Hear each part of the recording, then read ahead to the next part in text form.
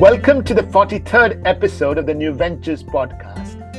I'm your host, Sanjoy Sanyal, the founder of Regain Paradise, a boutique climate finance firm and a visiting fellow at the Cambridge Judge Business School. I host the New Ventures podcast to help people starting climate initiatives learn from others who are already progressed in their paths. In this episode, we continue to deep dive into the early stage climate innovation system in the United Kingdom. Many of you might have read my LinkedIn article last week about the importance of climate innovation, and in particular, the importance of frugal climate innovation. Our guest for today to discuss is Mr. Angus Vantoch-Wood, the Senior Manager at Carbon Trust. Welcome, Angus. Hi, Sanjoy. Thank you very much for inviting me onto the podcast. Good to be here. Angus, we've been talking about this early stage climate innovation ecosystem here for the last few episodes. We've had Chris Coleridge of Carbon 13. We've had Nick Lyth of the Green Angel Syndicate. We had Naveed Chaudhary of Greenhouse. So you'll be really our fourth guest on this topic. And one of the interesting things that we can talk about in this podcast is how does Carbon Trust help large organizations and government departments effectively engage in climate innovation? So I'll start by asking you that in the world where top consulting companies are all setting up their climate and ESG practices, Carbon Trust, which is quite old actually, and is quite unique as well, right? Yeah. Great. Yeah, thanks again. So certainly the Carbon Trust was set up in 2001 by the UK government initially. I would say it's in its prime, let's say. We're a mission-driven organisation. We've been tasked when we were set up by the UK government to accelerate and support businesses transitioning towards a decarbonised future. So we focus on businesses and industries. Our sister organisation set up at the same time was the Energy Saving Trusts, and that was set up to decarbonise the domestic sector in the UK. Since then, we've evolved quite a way. We've become an independent organisation, but we're still mission-driven. We're a not-for-dividends company. Essentially allows us to make profit on the commercial arm of our activities, and these profits are then recycled back into our mission. So today we have around 400 experts working in the climate space. We're in about 8 offices throughout the world: UK, South Africa, Beijing, Mexico, and the Netherlands. And that's basically where we're at today. Obviously, you've already brought out your global approach. But there's also something fairly unique about your approach as well, right? Perhaps you could start by giving us an overview of that. Yeah, so we work in a range of different spaces. I think, as I've said before, we were really set up from the inception to make kind of business sense of climate change. So we work practically with businesses, a sort of friendly body to support decarbonisation. We work in a bunch of areas very relevant to our skill sets.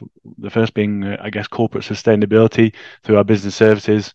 And this includes services supporting companies to reduce their emissions through a science-based target approach to net zero, to monitoring reducing their emissions. We work in green finance with a sort of comprehensive advisory and impact assessment services for green bonds and loans, as well as climate risk exposure assessments and target settings. We do assurance and labelling.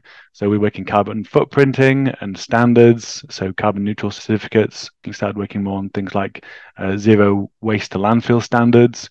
And then finally, I suppose the most relevant one to the discussion we're having today is we work in the programs and innovation space, where we undertake various actions to kind of predominantly work on innovation towards supporting energy transition, particularly in cities and regions, energy systems, so grid-based balancing mechanisms, offshore wind, and energy access as well. And you've already mentioned that Carbon Trust is a large organization, several global offices, 400 experts. So it'll help our audience to understand your own role in this organization. Yeah, so mine, I work particularly on the program Transforming Energy Access, which is a UK government program we'll get into. I've been at the Carbon Trust now for 9 years. Previously to that, I had a PhD I acquired from the University of Exeter in renewable energy, where I was a researcher. I joined the Carbon Trust originally working in wave and tidal technology, actually, working in innovation space there in Scotland, and have since sort of pivoted over to moving on in the energy access space. That's where I am. Well, that's great, actually, because, you've worked in 2 areas, which I think are very interesting. One is offshore wind, which people all over the world want to know about. And the other is, of course, energy access, where the UK has played a stellar role, actually, in promoting decentralized solutions in Africa. So let's probably start with the energy access topic. And the platform that you have, we know, is transforming energy access. How does it help promote innovation, and what is the role that Carbon Trust plays? Sure. Yeah. As you say, that two different spaces there, energy access and offshore wind are really very different types of innovation space. I'll try to do them both justice here. So what we're doing in the Transform Energy Access platform, this is an innovation fund that's really been set up by the UK government with an ambition to unlock energy access for poor communities and small enterprises, predominantly in sub-Saharan Africa, South Asia, and the Indo-Pacific, really. So matched to where we see the energy deficits, really. It started in 2015 and is now designed to run out until March 2026. To date, we've supported around 620 unique organizations. So it's a fairly large, sort of broad-reaching program. We have targets to sort of reach at least 25 million people with energy access by the end of our program. To date, we're on about 15.8 million. So it's had a lot of high impact. Among the international climate finance programs of the UK government, we're probably hitting well above our budget contribution, I suppose. To date, we've managed to support almost 100,000 people with sustainable long-term jobs, clean energy space market, and we've managed to leverage fairly substantial amounts of private sector funding as well, around £890 million, and mitigated about 1.3 million tonnes of CO2 avoided as well, with a target to go up to 2.5 million. So as a program, how we promote energy access, I guess the UK government is providing this grant funding for partners to undertake a wide range of activities, sort of from an academic innovation perspective. You could say that we're supporting the enabling of energy access development from a sort of systems perspective. And it's interesting, coming from my background, which was much more based in the UK innovation space, where most of the innovation work that we do is being very kind of technology focused in the UK. Working in energy access, you see that there's a lot broader range of challenges, and we've actually been empowered to use different levers to try and solve some of those solutions. We look at the main core areas, I suppose, where we do standard, I guess you'd call it standard technology, kind of widget development, where we kind of come up with technology solutions that can help unlock energy access. We also work with novel businesses and finance models to try and unlock energy access. We work on developing skills and capabilities that are needed to support the energy access transition and provide clean energy access to support sort of SDG 7, sustainable energy. And then finally, we kind of have a fairly large portfolio of projects that look at what we call kind of market building approaches. And you might think of them as being a little bit above market in terms of they support activities that individual organizations would struggle to catalyze on their own. So things like supporting the establishment of trades associations or standards and things like that, where we can basically really help to kind of legitimize a sector or a market where possible. The Carbon Trust role in this, we work as the delivery consortium for the UK government, essentially working with experts from the University of Cape Town and Energy for Impact as our partners within that. And we essentially work as the facilitating coordinator between the other direct funded projects from the UK government, as well as our own sort of downstream partners, to really maximize the impacts of the program. And that's one of the things that kind of makes it a bit novel, which I'll get into more detail on. For the innovative business model and innovative product testing, so do you have a call? Is it like a challenge fund? We have a range of different interventions that we undertake. So we look at technology accelerators that are kind of more focused solution providing innovation activity, where we know what the area of challenge is. So we might be looking at mini grids or zero emission generators, for example. And in those categories, what we'll do is we'll convene experts within the sector, whether it's mini grid developers, people around the space, to try and work out what they think the challenges and problems are, and then we'll make targeted initiatives to go and try and solve them. Quite similar to the offshore wind model, actually, which we'll get to. We also do open calls, which are kind of broader, where we know that there are some problems that need to be solved. We're looking for kind of a wider range of solutions. So we have several open calls available. One of them's the Powering Renewable Energy Opportunities program. Another one is through the Innovate UK's Energy Catalyst, which FCDO puts funding towards as well. And I guess that's more of a kind of classical high volume, light touch technology innovation grant funding type program, those open calls. So the UK government has supported actually several innovation initiatives in the area of energy access, right? We've had podcasts, we've had people from the GSMA Mobile for Development Utilities Innovation Fund. I also am familiar with the Africa Enterprise Challenge Fund. How do you kind of see your initiative in the midst of these initiatives? Yeah, that's a good question, Sanjoy. And I did listen to the GSM podcast. It was very good. I think there's a few things that spring to mind, really. Obviously, we don't have an agenda in what we're supporting in terms of particular uptake of technologies or business models. We're working purely from an overseas development assistance perspective, which helps. The catalyzing nature of the program that we're undertaking means that, whereas in many programs, the funding initiatives might sort of build a gasifier or something within sub-Saharan Africa or something, and then leave it to kind of essentially do what it does. Within the T program, much of what we're looking at supporting, since we're funded through the Research and Evidence Division of the Foreign Commonwealth and Development Office, so the UK government's arm for development, is about innovation and catalyzing innovation. So many of the benefit realizations you'll see actually occur after the program delivery, really. So I can give you an example of that. For example, one of the things we've supported is the establishment of an academic network within sub-Saharan Africa through the T Learning Partnership, and that's really worked with sort of 7 or 8 universities within sub-Saharan Africa that have co-created a master's course in energy access, which in its own right is self-sustaining because there's now an academic network in the energy access space doing this. But also, as we see the graduates coming out, towards the end of the project, there was 100 or 200 graduates being trained. But obviously, as we sort of extrapolate that into the years and decades to come, we could have thousands of graduates, and that really helps to sort of create a self-sustaining knowledge base in energy access within the continent. So that's a kind of element on the catalyzing side of things of what we do. And I think finally, as a sort of another unique selling point, I guess, in terms of what the Transforming Energy Access program does, is we have a very integrated delivery consortium. So what we're doing here is consistently trying to create interlinkages within the program to maximize the impacts. So the sum of the individual parts of the program are more than the individual elements. So, for example, we might be providing a multitude of service offerings. We could support energy access business and stakeholders to maximize their own impact, like the Energy Catalyst that I mentioned earlier funds organizations and consortiums to resolve technology problems predominantly.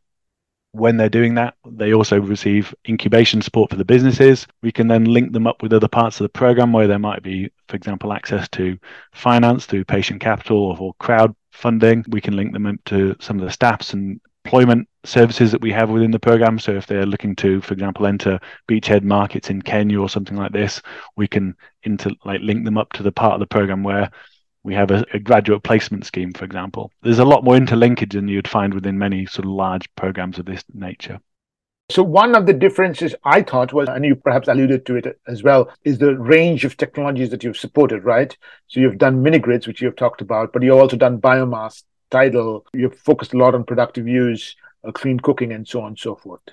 Yeah, we're sort of somewhat technology agnostic as a program because it's quite large.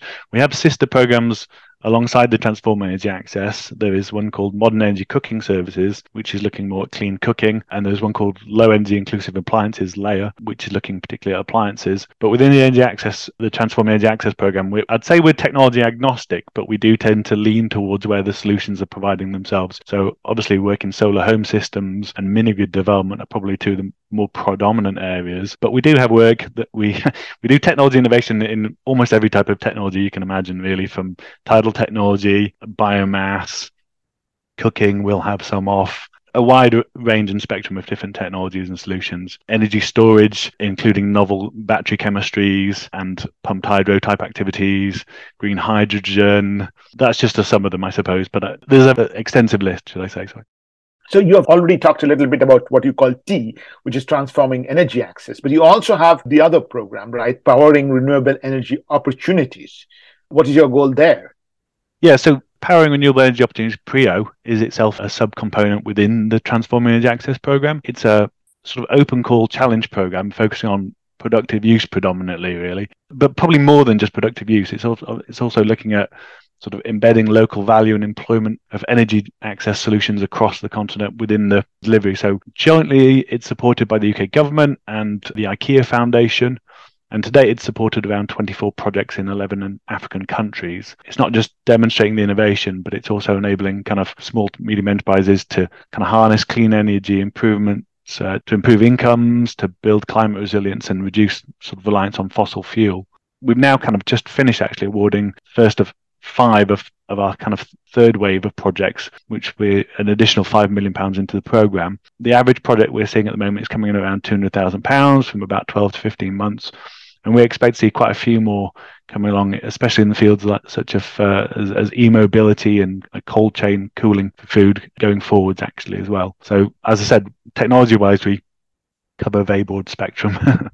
Yeah. And can you tell us in these 3 rounds of some of the interesting projects that you have done? Yeah, certainly. I won't go into all of them, but very happy to deep dive on 1 or 2 of them. So a good example would be Roam, which used to be called Opibus, which is an e-mobility company in Kenya who are creating electric motorbikes, or boda bodas as they're called over there. So we basically, the model that we use is we have open calls. People have put in applications with a problem statement, and we've assessed and awarded to that effect. Within the Roam project, I mean, Kenya alone has around 2 million motorbikes, and that number is going fast. For anybody that's been to Nairobi, the traffic there is horrific, and it's only growing. The solution we're looking to do is the UK is funding to develop the technologies for production of the electric motorbikes within Kenya. This is de-risking the commercial model. Basically, what we're seeing is that the low electricity prices, are helping to reduce the maintenance and the operating costs. And that's been shown to provide a 68% lower overall operating costs than the original petrol-based alternatives.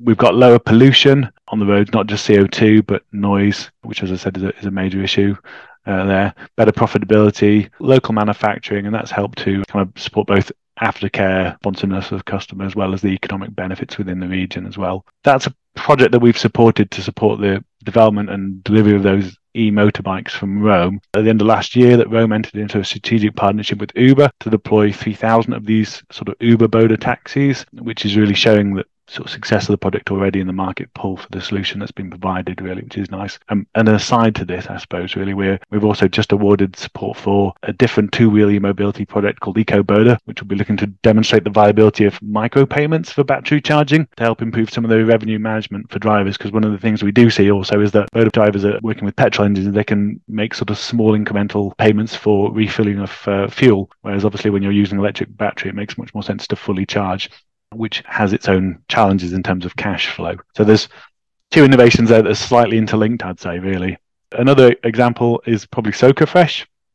That's an off-grid cold storage play where we're basically providing sort of value-added activities as well as cold storage and a service as a service model for cooling to enable smallhold farmers to kind of basically drastically reduce some of their post-harvest losses, really, that we're seeing. So we know, for example, that over 50% of food losses occur with many crops sort of post-harvesting. The high standards for export really make that, that percentage higher, obviously, because people want to see good quality. So we can cool the product, obviously, as soon as it gets harvested. That allows farmers to basically better maintain some of their crops to increase their revenue stream. So the solution we're providing is a sort of pay-as-you-store solution, really, and that's been piloted in 2 sites with off-grid cold storage and a market linking platform to help sort of validate a scalable, replicable and financially sustainable business model as well. To date, SocaFresh have been they've managed to reduce losses to less than 10%, which is great. And the main impacts in the area are that there's been sort of local job creation and higher income for smallhold farmers that we've discussed. We've improved the quality and the quantity of the sort of crops and reduced some of the sort of strain off the agriculture, on the climate itself and on the environment as a result of that reduction. We're actually, interestingly enough, also awarding SocaFresh a follow-up grant to specifically look at the fishing market as well, with essentially a similar type of model to the farming one, but with fishing, where we know that around 27% of fish are lost post-harvest. Much of this is, it's mainly going to sort of more local markets, but the transport and the catchment areas can be around 350 kilometres away from the storage. So this time it'll be a similar kind of model. We're looking to demonstrate the cooling as a service, validate some of the site costs, the training, the O&M, the permits, all the kind of other requirements that are needed. They'll also be looking at kind of testing and different payment methods as well, so like spot payments for shipping aggregation versus delayed payments. And that's really already looking to see kind of in 12 months. We're a little bit too early to say what the outputs are of that, but we're hoping there'll be at least an additional 100 jobs, as well as obviously reduced losses. And it'd be lovely to hear another example. So this one's a slightly different example, actually, which is a bit left field, and it's demonstrating a finance facility led by an organisation called Charm Impact in the UK. So Gogler's latest data shows that around in 2021, about 97% of debt investment into the off-grid energy sector went to just 10 large, majority foreign-owned businesses. So local enterprises are financially excluded from scaling their businesses due to the lack of available capital sources to grow their some of these high impact solutions. Now, Charm Impact are a company which provides blended debt finance through impact investment platform that they have. Their blend contains a mixture of philanthropic capital in the form of grants and 0% interest loans, as well as private investment capital as well. So some retail as well as institutional and other stuff. This enables a kind of a risk tolerant management type activity. What we're doing in Prio is we're providing them with funding to essentially facilitate a first loss facility to allow them to reach down to kind of some of these more higher risk companies that are normally excluded. So there's conditionality to the funds that are being provided and to the finance facility that's being provided there, that's being essentially de-risked by UK government funding to really maximize leverage for impact in some of these other off-grid energy companies that are more locally owned. So that's kind of another interesting one. We're still too early to see what the outputs of that are and the outcomes, but it's looking very interesting so far. It is interesting. I'll try and summarize some of the things that we have learned so far. I'll call out a couple of things which stood out for me. One is at least two approaches that you use. You have open call for proposals and projects, and then you go through the process of selection. But you also have working with organizations and identifying problems and then developing a project around that. That's one thing that I took away. The second thing that I took away is, of course, the issue about capacity building. I mean, especially the example that you gave from an education sector, being able to produce over many years graduates who can work in this field and who can contribute to this field, and also local graduates. And the third thing that I kind of took away, of course, is the variety of projects that you've supported. I mean, just three examples that you gave, one was electric vehicles, the other was productive use of energy, and then the other was finance and facility. In particular, I'm of course very happy that you talked about Charm Impact, because Gabrielle was on our podcast about a year back, actually. Obviously, this is very good news. We will now move over to offshore wind, completely different sector. You will have to start off with the introduction of your work there. Yeah, thank you. It's a very different space from the energy access space. It's much more kind of a large engineering focus, a lot of the kind of heavy maritime engineering infrastructure-based problems and indeed solutions. And it's a very different market, much more centralized with very large stakeholders involved. So the Carbon Trust has been involved in the offshore wind space since around 2008. Really, that's kind of almost as a boon of the sort of history by which we were established originally and our corporate approach and the sort of mission and impact driven. We realized quite early on that we could really contribute to this nascent sector as it was at the time by providing a kind of cross-disciplinary platform for developers and other stakeholders to collaborate and communicate on kind of communal sector-wide problems, of which there were many. So we did this by establishing what was and is called the Offshore Wind Accelerator, and that was our kind of flagship program, particularly focusing on bottom fixed wind turbines. And this model essentially is quite straightforward. We have offshore wind developers that we know have common challenges they face in areas like cabling, electrical systems, foundations and logistics, operations, some of the yield performance activities. We individually solving those problems might be sort of not really cost competitive or logistically viable for, like I said, things like standards for boat landings or something. So we've managed to attract and keep, I think it's 9 or so different large offshore wind farm sort of owner developers at the moment to the table. We work collectively with those to resolve some of these communal challenges, really. Now, those 9 offshore wind farm owners represent around 75% of the European offshore wind fleet already. So it's a really high market pull for people to engage with those stakeholders, really. What they do is they put in an annual fund to be involved in this accelerator.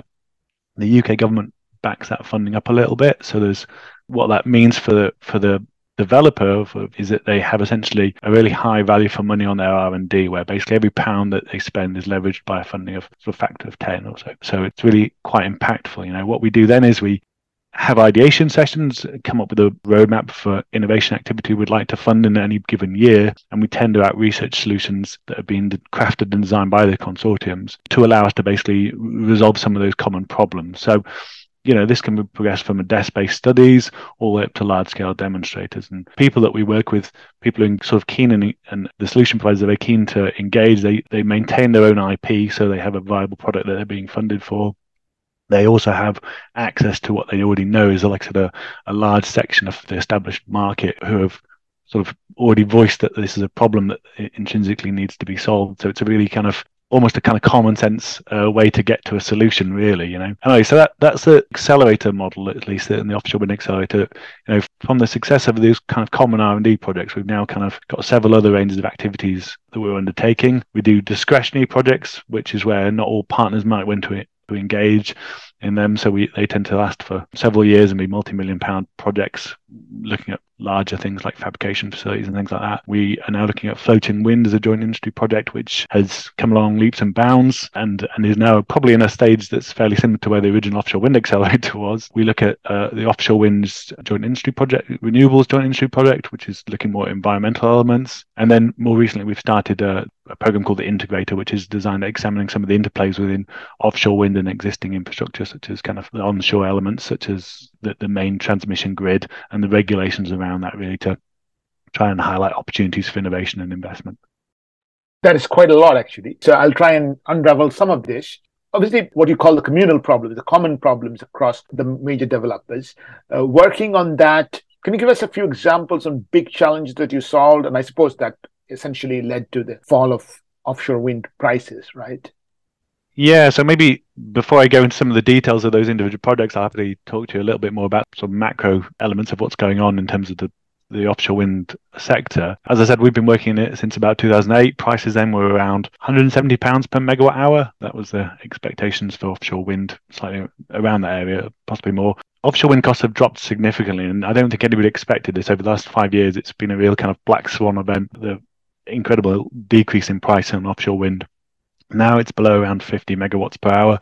So it's really becoming a super sort of viable technology solution for many instances and for many countries where they have the resource and availability. Now, obviously, we don't take credit for that as in the offshore wind accelerator work, but we have done some pretty detailed calculations and findings, which I think conservatively would say we estimate to around 15% of that cost reduction has probably been helped and supported through the offshore wind program and its targeted technology innovation for cost reduction. So to date, there's been around £100 million spent on the offshore wind accelerator, which sounds like a large amount of money.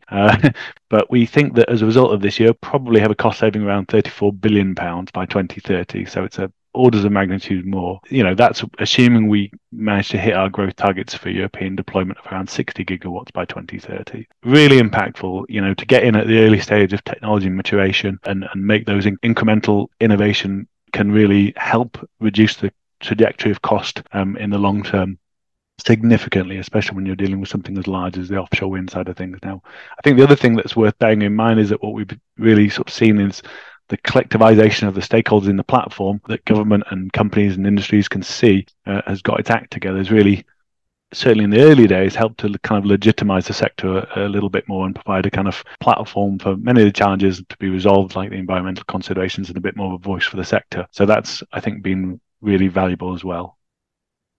As I'm hearing you speak, obviously, one of the things that managing the offshore wind accelerator required is a combination of economics, combination of project management, also technical issues, right? Technical management and technical design. Just curious, when you staffed the offshore wind accelerator from a Carbon Trust perspective, which skill set were you kind of heavy on? The project management or more the technology side?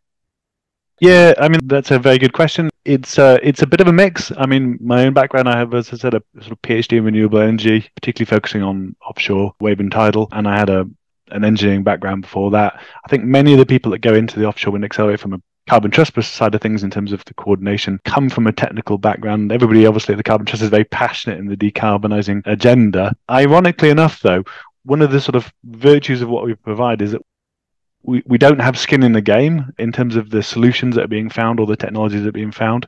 We work with technical working groups made up of the representation from the developers that are involved in the offshore wind accelerator. They provide all the sort of core technical impetus. Now, we have to have a technical understanding to be able to write the tender documents and host the meetings and coordinate the delivery such that it meets the output requirements of our clients. But essentially, we very consciously don't provide the solutions ourselves. So we don't do these things in-house historically at least within the offshore wind accelerator model, because we don't want to conflict ourselves in any respect. I think I would have to say it's probably more project management and stakeholder management and communication skills that are probably more critical to the type of work people do when they're engaged in the offshore wind accelerator. But they have mostly strong technical background. I get that. That is interesting. And I really like the way you kind of framed the overall picture. Very quickly, are there any examples of big technical issues that you want to highlight, which really led to the drastic reduction in cost before we move on? There's not been a single silver bullet, and actually it's not even been just technology solutions that have been a part of that. Some of it's been about contracting and risk. As we're seeing offshore wind that's now been in situ for over a decade, there's a much clearer understanding of what the liabilities and risks are. So insurance premiums are going down. There's a much better understanding of the yields and the resource availability and how that is over time. So I think that there's just a dampening down and an understanding of what's actually going on, and where originally I think it was probably quite high risk, and that created obviously an increase in the capital. From a technology side of things, there's quite a few different things, and I'm happy to go into some of those. We work on several areas. The discretionary projects are probably a bit more relevant to some of these ones because they tend to be the larger problem solutions. They could be all sorts of things, really. As I said, within the electrical systems, for example, we're looking now at high voltage array systems activity. So the turbines are moving ever larger, and that's another reason why the costs are coming down. We're seeing sort of 15 megawatt plus turbines now being put into the sea, which are just ginormous beasts.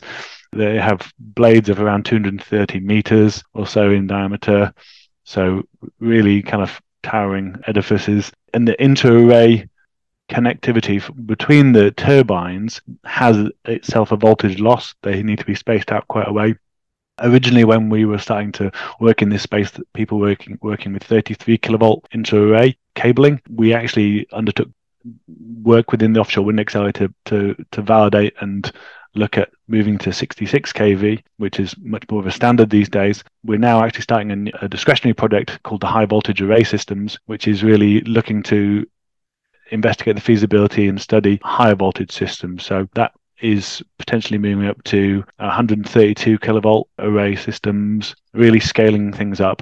There's a lot of stakeholder engagement in that. Obviously, it needs to be done, market and literature reviews, as well as the regulations and standards, a lot of engineering design and studies for the high voltage array components. Some of those kind of life cycle cost benefit analysis that you'd need to undertake to really understand how that works. We know that the scale of turbines, the size of turbines is getting larger and larger. We have to kind of make sure that supporting elements around the sort of balance and plant and the transmission and things around that scales with it. And as I said, this is one of those things where it's in everybody's collective interest to work on this problems to find a solution, rather than any particular offshore wind developer coming up with a solution that works just for themselves, And one topic that I'm particularly fascinated about, which you brought up very quickly, is the understanding and mitigating the potentially negative impact of offshore wind on potentially negative environmental and social impacts of offshore wind. Could you talk to us a little bit about that? Yeah. So again, coming from where we sort of were back in 2008, there's been a vast amount of research into this, and it's one of those things that everybody wants to make sure that we do right. Nobody gets into the offshore wind or indeed the renewable space with an ambition to do any harm to the environment. So I think there was a collective real desire to kind of try to look at and better understand and refine some of the environmental impacts of offshore winds that brought the Offshore Wind Joint Industry Programme together. Originally, it was in 2012 that the first stage was conducted, and that looked into sort of acoustic deterrence for marine life, as well as a lot of work, and this was probably the larger piece of delivery within the ORGIP work, is looking at kind of seabird behaviour around offshore winds and the flight paths around that. And that's really led to where we are now in stage 2, which kicked off in about 2019, go till next year, 2023. That's looking at a wide range of environmental considerations. Again, predominantly seabird behaviour, so several projects on seabirds related to the tracking of seabird by migration, for example, or displacement of seabird nesting sites as a result of offshore wind farms, really trying to get a better understanding of how seabirds move and relate around wind farms and like what, if any, impact it might have to them. There are other considerations for offshore wind, cable protection measures, making sure that it has minimal effect on the marine ecology, noise of the turbines themselves, and indeed the noise when you're fabricating and building these offshore wind turbines. So there are still kind of a lot of environmental aspects that are being explored and investigated in there, where we're trying to kind of come up with communal understandings that can really help to mitigate and reduce any impacts that might be around. So all of this sort of activity is building a kind of towards a communal narrative of the long-term environmental effects of offshore wind that we can really help to reduce. And on the floating wind side, you are actually working with the Scottish government. Yeah, floating wind, as I said, is an interesting one. It's a bit behind fixed wind as a technology. We're now moving from pilot demonstration towards more kind of pre-commercial arrays. 2016 saw the high wind array in Scotland as well as Cardno, which has been done this year. Each of those are 5 turbines each. So we're starting to see early kind of pre-commercial arrays going on. In the sort of industrialization needs to move to really the dramatic cost savings and reduction that we're seeing of the scale at the moment for offshore wind for the fixed bottom ones. And again, 15 megawatt turbines with about 230 meter blade diameters, absolutely ginormous beasts, some of these things. And we're moving towards 18 megawatts as well even. So, you talk about what's happened in the cost reduction over the last 5 years. I think that increase, once we got above 10 megawatts, it was amazing how quickly it kept going and the technology kept scaling, which really does help reduce the cost. So in terms of our own history, the floating wind JIP was set up in 2016. Stage 1 was really a feasibility study, and that was exactly what it was, really working out, is this something that's ever going to work? And there's such a lot of complexity when you're dealing with a floating wind turbine in terms of the sort of hydrodynamic loading from both wind, marine, on the structure and the moorings.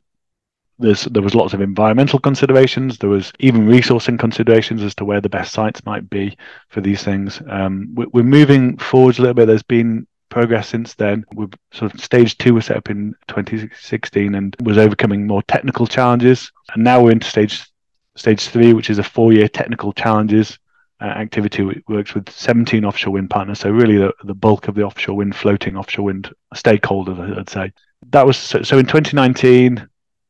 There's about £1 million that's being supported into 4 key target areas, really, within the floating offshore wind that's unique to their challenges. And that's moorings, monitoring, towing to port, and heavy lifting. So we've got 8 projects within those 4 key target areas that are being investigated at various stages, from kind of, I guess, some more desk-based to being more kind of test and demonstration type activities. And on the linkages side, you've just started a project on the hydrogen offshore wind linkage, I suppose. And the UK government has just come out with the green hydrogen policy as well. Indeed. So looking at the hydrogen offshore wind is part of the Integrator program. The Integrator program is funded by 7 of the offshore wind farm developers. And in the hydrogen project, this started in July this year and is looking to deliver into May next year.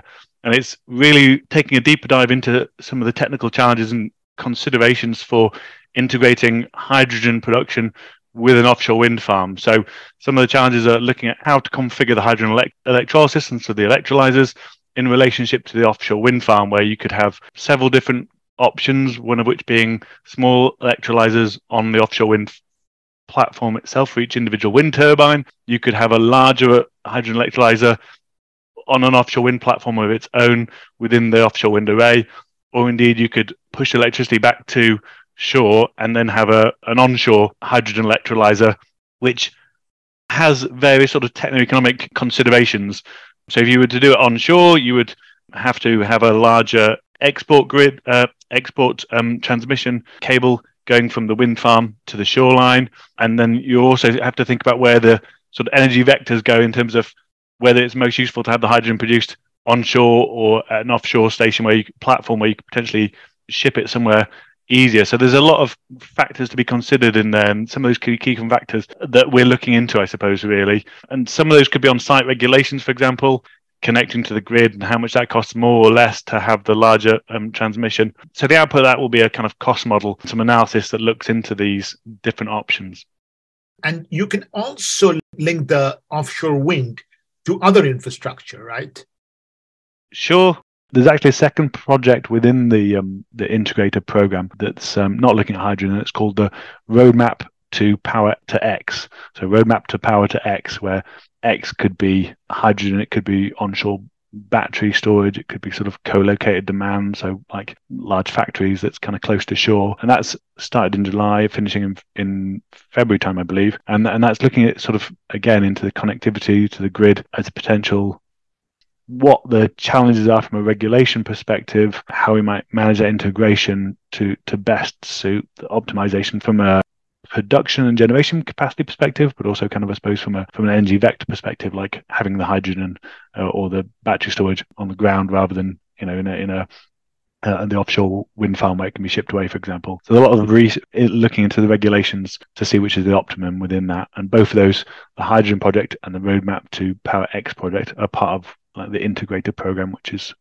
one of, as I said, I mentioned before. Actually, it's one of our smaller programs, but within the offshore wind. But it's a fairly new one, yeah.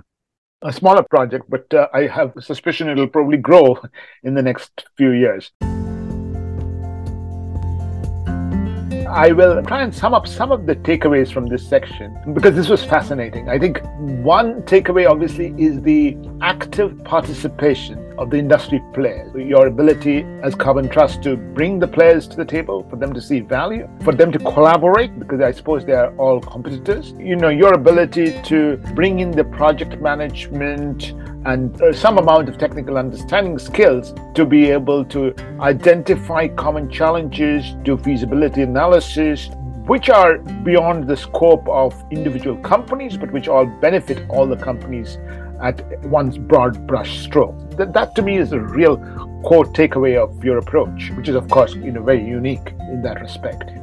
Yeah, exactly that. Yeah, it's really that co-convening and co-creating something that's not as easy as you'd imagine in terms of setting it up, making sure everyone's working from the same premises, looking after the vested interested. It's amazing how useful and kind of, I guess, open to collaboration these project partners are when they're looking at doing what they're doing. Everyone kind of gets excited about the opportunities to reduce costs collectively, I suppose. We've now got not just the mechanism and the mechanistic approach to how we deliver this model, but we've also got the pedigree of having been doing it now for so long that we have a good bank of knowledge, resources, outputs, and not that we can build on. So we kind of also act as a collective repository for that innovation that's already happened as well. And we have a really good eye on what's going on within the sector and the market more broadly, that we can help to inform the decisions of the solutions that we're looking to find. Wonderful. With that, my final question is, if there are other organizations who want to get in touch with you, how should they? Yeah, that's a very good question. I think mainly looking at our website, there's various different links there to the different subgroups. As I said, the Carbon Trust does an awful lot of activity, so it's about finding the right people in the right particular area of interest that you have on that. So the Carbon Trust website is probably the main one, www.carbontrust.com, and you should be able to find the direction to where you need from there. Right. But if in particular they want to get in touch with you with you personally on the Powering Renewable Energy Opportunities project or the T project, maybe you want to give some more. Sure. So the Powering Renewable Energy Opportunities has its own website, www.preo.org, and you can contact that through contact@preo.org. And for the Transforming Energy Access, tea.carbontrust.com is the website for that. And again, there's a contact email there, which is tea@carbontrust.com, which is for any inquiries. With that, thank you very much, Angus. You're welcome. It's been a pleasure. Thank you very much. If you like this podcast, do visit us on regainparadise.org, regainparadise.com. You can reach out to me on LinkedIn, and you can also subscribe to these podcasts on Anchor, Spotify, Google, Apple, and YouTube.